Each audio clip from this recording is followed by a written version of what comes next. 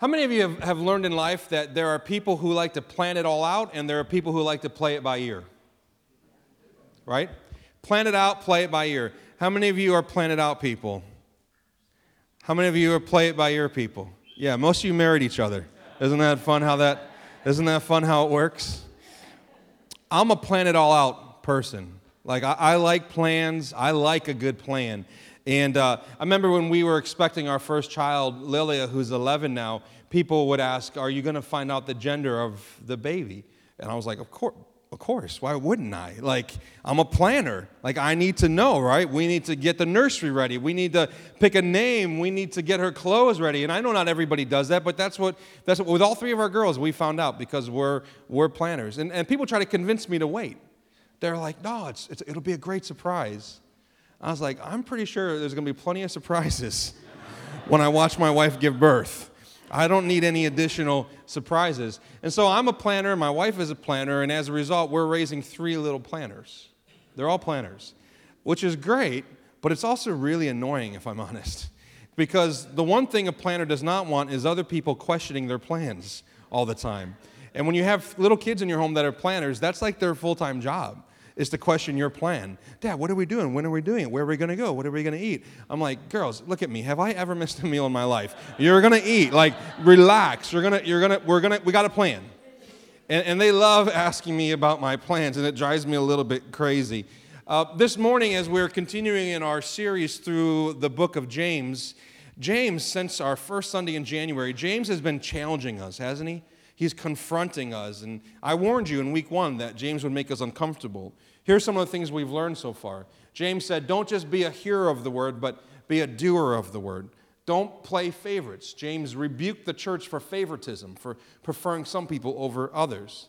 James said, your works reveal your faith. What you do reveals what you really believe. He said, your words, what you say, reveals your heart. And Pastor Jason taught us that wisdom is something we can't give to ourselves, that we need God's wisdom. And last week, Pastor Mark taught us the idea and the truth that our external conflict comes from our internal conflict. So James has been confronting us and challenging us, and he does it again this morning. And this is a particularly challenging passage for people who are like me, who like to plan and plan it out. So let's look together at this text in James chapter 4, verses 13 through 17. James says, come now, you who say, today or tomorrow we will go into such and such a town and spend a year there and trade and make a profit. What is that? That's a plan. James is like, come on, you plan makers, come here. Verse 14. Yet you do not know what tomorrow will bring. What is your life? For you are a mist that appears for a little time and then vanishes. Instead, you ought to say, if the Lord wills, we will live and do this or that. As it is, you boast in your arrogance, and all such boasting is evil. So whoever knows the right thing to do and fails to do it, for him, it is sin. You can see why this passage rattled me a little bit when I first read it as a planner. But I want to say up front before we get into the main points of the message that God is not against planning. He's not against planning. God is a planner. In fact, God told his prophet Jeremiah, actually he was speaking to Israel through his prophet Jeremiah, he said, I know the plans I have for you. God has plans for you. Your days are written out in his book. He has plans for you. Before he laid the foundations of this world, before time even existed, God had a plan to rescue humanity and renew all of creation in and through the person and work of Jesus Christ on our behalf. God's not winging it. He's not playing it by ear. He's not making it up as he goes. God is a God of order. He's not a God of chaos. He's not a God of confusion. So God is not against planning. So all the planners just exhale. It's okay. But there is a type of planning that God says we have to be careful about. We need to be wary about. And it can actually negatively affect our lives and our hearts. And there's 3 characteristics of planning or plans that James tells us to watch out for. And the first one is this: plans that are too sure. Too sure. This person, it seems innocent enough. They say, today or tomorrow, we're going to go into such and such a town, and we're going to stay there for a year. We're going to set up shop. We're going to do business. We're going to make a profit. But what's being revealed here is the overconfidence and the self-dependence of this person, that they trust in their plans more than they trust in God's will. That they believe that their plans and the things that they've sort of charted out for themselves actually determine what will happen. And James shows us that this person thinks that they have power over 4 things that no human being actually has power over. And the first one is time. He says today or tomorrow. We don't have power over today or tomorrow, really. Power over a location. We'll go to such and such a town. We don't know what's going to happen. Power over the duration of the business. We'll spend a year there. Power over the outcome. We'll make a profit. What this person is operating under is the illusion of control. And see, the problem isn't planning. The issue isn't planning. The problem is presuming. Presuming that I know best. Presuming that if I do X, Y, and Z, then this will happen for me. Presuming that I can control the future with my planning. Presuming that I don't need to seek God's will for my future because I got a plan. And James wants to shake us out of our certainty and out of our sureness. And so then he hits us in the mouth in verse 14 with something we all know is true, but we don't really want to think about, with this question. What is your life? What is your life? And then he compares our life, the nerve. He compares our life to a morning mist. This is what he said. You heard me read it. You are a mist that appears for a little while and then vanishes. Thanks, James, right? This is why you don't have friends, James. This is why Hallmark's not asking you to write greeting cards for them. You are a mist that appears for a while and then vanishes. And here's what James is telling us, and we all know it's true, and every now and then we get slapped in the face with it, but we don't like to think about it, is that we're always one tragedy, one diagnosis, one moment, one accident, one situation away from not having any of the power we thought we had, and our plans being worthless. It's the brevity of life James is talking about. We've been reminded about it in the news lately, haven't we? The coronavirus and with Kobe and Gigi and the other 7 on the helicopter. Those moments, they confront us with the frailty of what it means to be human, the fragility of human life, and the fact that even the best laid plans in just a moment, they're gone. And James is warning us about plans that are too sure. You know what I love about the Bible is the Bible, whatever you think of it, it is certainly this. The Bible is unrelentingly honest about this topic. The Bible, here's what the psalmist David said in Psalms. He said, my days are like an evening shadow. My days pass away like smoke. You've made my days a few handbreadths, which means just as long as a couple hands together. He says, as for humans, their days are like the grass. The grass sprouts, it greens, it withers, and it's gone. Job, an Old Testament character, said, my days are swifter than a weaver's shuttle. Whatever that means. But have you ever seen a weaver's shuttle, then you know what it means. And then he says, my days are swifter. They go faster than a runner. I assume he means like a good runner, right? Not me, because my running looks a lot more like a casual walk. But what he's teaching us here is that our days go so fast. And we feel like we're planning for things that seem so important and so permanent and so certain. But someday, James is saying, we're all going to be gone. He's not telling us this because he's morbid or to depress us. He's telling us this because he's trying to, as the psalmist says, he's trying to teach us to number our days so that we can have a heart of wisdom. In other words, don't be confident in yourself. Don't be confident in your plans, but trust in God. You know what happens when we don't trust in God? When we don't trust in His plans? When we don't trust in His will? You know what happens to us? We live our lives in tomorrow. We miss today because we're living in tomorrow. Listen, we all know what that feels like, right? To live, to put all your energy, all your strength, all your focus, all your anxieties in tomorrow. And James is asking us to trust in God. The problem he's saying here is not planning. Listen, the problem is not planning for tomorrow. The problem is preoccupation with tomorrow, right? The problem is not planning for tomorrow. The problem is preoccupation with tomorrow and an overconfidence and a self-dependence that says if I got the right plans, then things will go my way. James is saying, not so fast. Now, if this is you, if you're a planner and you've made plans that are very sure, here's what happens. If your plans don't go your way, if they don't work out perfectly, you'll lose your joy, you'll lose your temper.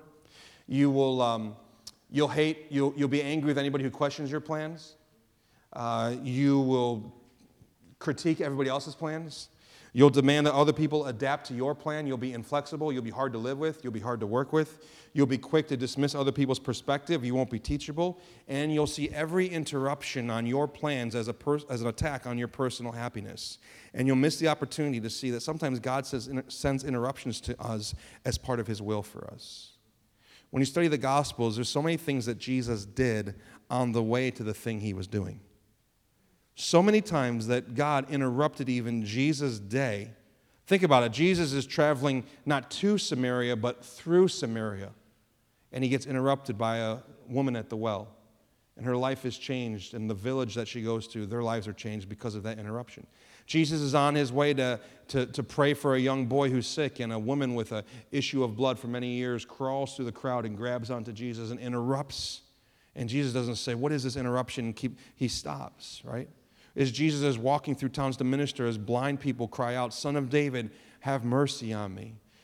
This is what it means to shift from having plans that are too sure to trusting God's will, is that not every interruption is seen as something that's offensive to you or a threat to your personal happiness or the way that you think your day should go. So that when I get on a plane to fly somewhere, and I'm just being honest with you, when I get on a plane, all I want to do is get my headphones on, listen to music, or watch something on my phone. I'm not looking for conversation. I'm not going on a planes looking to make friends. But every now and then I sit down next to somebody who is. And they want to talk, and they want to have a conversation. They want to tell me their life story, and they want to tell me about their job, and they want to tell me about my family. And all I'm thinking is interruption, interruption, interruption. And what if God is interrupting me and my plans because he has a plan for that person, and I'm a part of those plans? It's arrogance to think that we know best. Only God knows best. And James says, instead of saying, I'm going to do this, I'm going to do that, without any consideration for God's will, we should say, if God wills this, God willing, I will do this. Now, I actually know some people who they live that out very literally. Like they say all the time, God willing, at the end of sentences. I don't think James is saying we have to do that. You can if you want. There's nothing wrong with it. But James is not saying this is a phrase you have to repeat. He's saying this is a heart attitude you have to possess. Yeah, make your plans, please. I think planning is good. Make your plans, but trust in God. Don't trust in your plans. Make your plans, but when God wants to interrupt, don't fight against God's work and his will in that moment. Plans that are too sure. The second thing that James warns us about here are plans that are too selfish, self-absorbed. James is writing these words to Christian merchants in the church who are traveling and saying, we're going to go to this town and we're going to make a profit. And there's nothing wrong with profit. James is, again, he's not against profit. He's not talking about profit. He's talking about priorities. What do you prioritize and what do you value the most? And here's the problem that James has with these plans that these people are making. The only question they're asking is this: what's best for me? What makes the most sense for me? Making life decisions through the filter of the world's values and my personal will. Here's the questions that most people ask themselves when they have to make big decisions, whether it's about a job, whether it's about a relationship, whether it's about a location. They'll ask questions like this: what will make me happiest? What will make me most financially secure? What will advance my career? What moves me closer to realizing the American dream? What gives me the most status in society and the most standing? What moves me closer to the corner office? What brings me the most ease, comfort, and convenience? Those are the questions most people ask when they have to make big decisions about where to go and what to do with their lives. And there's nothing inherently evil or wrong with those questions. And actually, there's probably some wisdom sometimes in asking some of those questions. But here's what James is warning us against. He's saying, if you're a follower of Jesus, if your citizenship is in the kingdom of God and not the kingdom of earth, then you've got to ask other questions also. You can't just ask the same questions that people of the kingdom of this world are asking, looking out for themselves. You got to ask questions like this: God, what do you want from me? How can I follow you? How can I serve you? What are you asking of me? Yeah, God, I see this is a great opportunity, but is this the right opportunity? How will this opportunity affect my ability to serve other people? How can I steward this opportunity so that I can see your kingdom come and your will be done? Here's a big question: how will this help me live on mission, serving you? How will this keep my heart pure? Trusting him with our lives. And let me talk to parents in the room for a moment. It's one thing to trust God with our lives, but It's so hard, isn't it, to trust God with our children's lives? And I got 3 girls, 11, 9, and 6 now. And I got plans for their lives. It involves not dating till they're 25. It involves playing the instruments I play, loving the sports I love, eating sushi with me. I got all kinds of plans for my daughters. But the truth is that I have to trust that God's plans for my daughters are better than mine. That He actually knows better, that He sees better, and that He actually cares more. And I know the thought of what if God wants to send one of my daughters to the other side of the world to live on mission and serve a community of people where their life is in danger, to go over to the Middle East or end up in a communist country and spreading the gospel in a place where they're under persecution. What if God, I don't want to sign my daughters up for that, if I'm honest with you. But here's what I know. Your child on the other side of the world, in the middle of God's will, is safer than they are in your house and out of God's will. And so parents, we are in the constant, and grandparents and aunts and uncles and wherever you're at this morning, we're in the constant battle of opening up our hands with our kids, aren't we? God, I trust you. Yeah, I got sure plans for my kids, and actually I probably have some selfish plans for my kids, but I want your plans for my kids. I want to trust you with them. James is warning us against a selfish worldview that ignores God, His will, and His kingdom. Listen, in the Bible, there's so many examples of people who made selfless choices instead of selfish choices. Abraham, the father of Israel, he left the comfort of the known. He left his people. He left the world that he knew to follow God to a place that God said, I'll show you when we get there. He didn't even know where he was going. Moses left the palace for the wilderness. Joseph chose the forgiveness of his brothers over revenge for the past pain they brought to him. The 3 Hebrew boys chose faithfulness to God in a foreign land, even if it meant facing a fiery furnace. Daniel chose obedience to God over safety from a lion's den. Esther chose risking her life over hiding behind her crown. Ruth chose becoming a refugee in a new land over abandoning her mother-in-law and staying home. And Jesus chose coming to earth, humbling himself, living as one of us, dying like none of us could possibly imagine dying. Why? So that he might rescue us and save us. Jesus chose the cross over heaven for you and for me. Selfless choices advance the kingdom of God. And selfish choices only advance our personal kingdoms. And you know this, or maybe you know this, but only one kingdom will stand forever. Study history. People thought, Persia, they're going to last forever. Babylon, no one can ever destroy them. Rome, too powerful, can't be taken down. But if history teaches us one thing, is that empires rise and they fall, and they rise and they fall, and kingdoms come and go, but only the kingdom of God will endure and last forever. So build for the kingdom that lasts. How are your choices and your plans revealing a heart that's growing more and more selfless? Now, if you struggle with this, and I think we all do, making plans that are too selfish, here's some things that will happen in your life. You will see anyone and anything in your way as a threat to fight against or an obstacle to avoid. You will hurt others, and you'll use others to get what you think you need most. You'll use manipulative plans to benefit yourself. And also, if your plans are too selfish, you'll never give of your time, talent, and treasure in response to the way that Christ has given to us. So James is warning us, plans that are too sure, plans that are too selfish. And then lastly, this morning, James says, look out for plans that are too small. Too small. You know, the American dream seems so great, it seems so big. When you look at the scriptures, you realize it's far too small because, as I said, we're living for a kingdom that will not last. We think we got big dreams because we dream of a big house in the country or a loft in the city and 2.5 kids and a dog and all these sort of things. And we have all these sort of dreams. But what the Bible reveals to us is that our dreams are too small. We're not aiming for things that are too big. We're aiming for things that are too small. And our dreams are too small because our desires are too small. C.S. Lewis, in his book, The Weight of Glory, he said this about our desires. He said, "It would seem that our Lord finds our desires not too strong, but too weak. We are half-hearted creatures, fooling about with drink and sex and ambition, when infinite joy is offered us. Like an ignorant child who wants to go on making mud pies in a slum because he cannot imagine what is meant by the offer of a holiday," which means vacation, a vacation at the sea, we are far too easily pleased. What he's saying is that we're chasing after things that are too small. Our dreams are too small. Our plans are too small. If your dream is just to have X amount of money in your retirement account when you retire, it's too small. Your dream's too small. If your dream is just to be healthy and to live as long as you can, your dream is too small. Because God wants to give you a bigger dream. He wants to give you his dream for your life. That you would make a difference. That people would know Jesus because of you. That people would follow Jesus alongside of you. That you'd leave a legacy. That you would live on mission.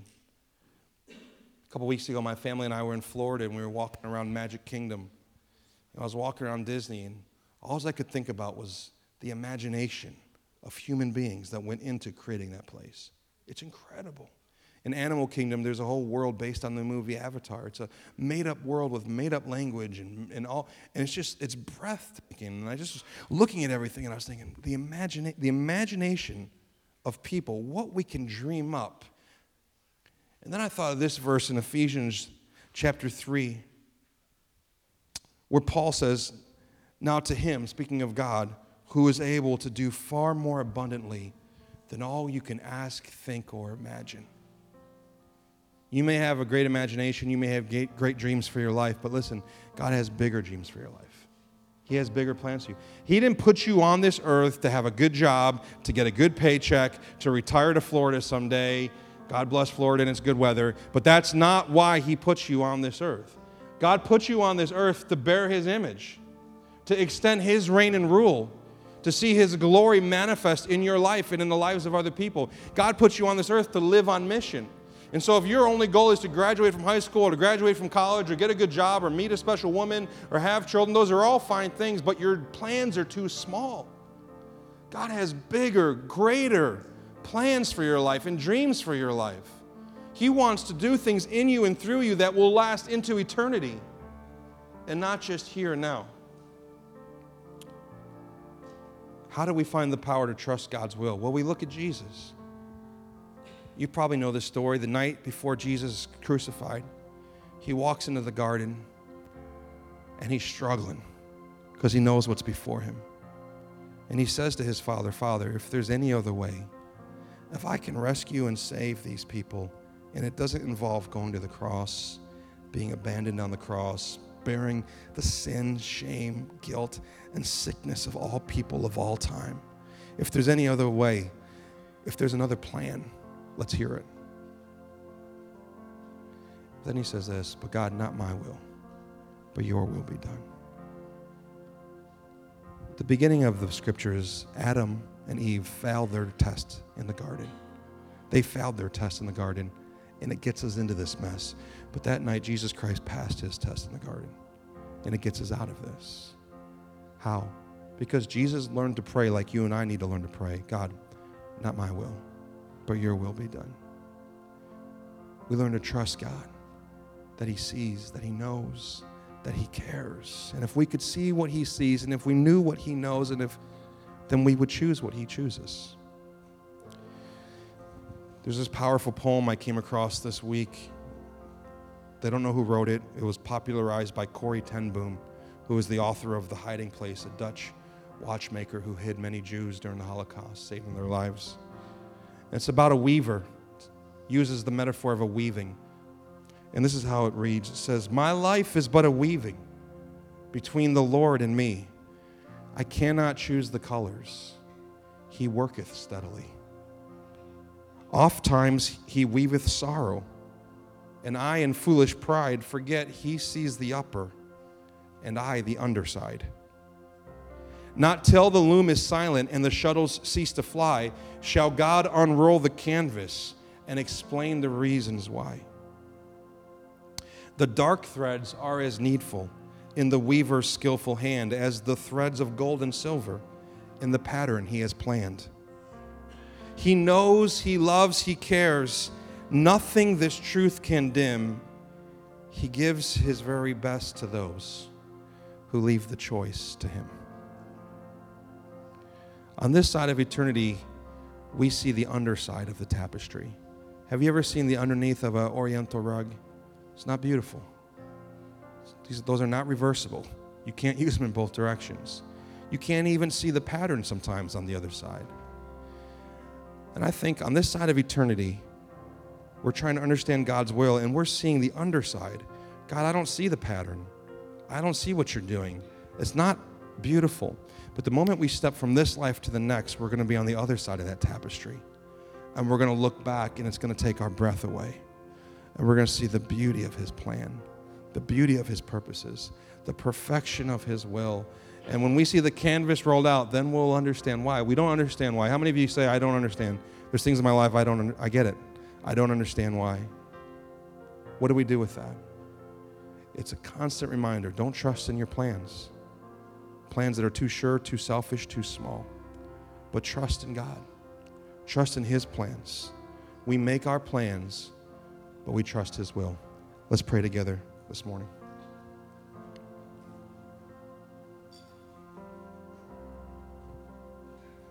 Just take a moment in your seat. Think about a situation in your life that's bringing stress to you. You've been worried about it, anxious about it. It could be a health issue, a relationship, a family member, a job issue, your past, your future. We all have probably a bunch, but think of one or two. And as you think about it, I just want to encourage you right now in your heart to simply pray this prayer. Not my will, but yours be done. Not my will, but yours be done. For that person that I love so much, not my will, but your will. For my career path, not my will, but your will. For my future, not my will, but your will.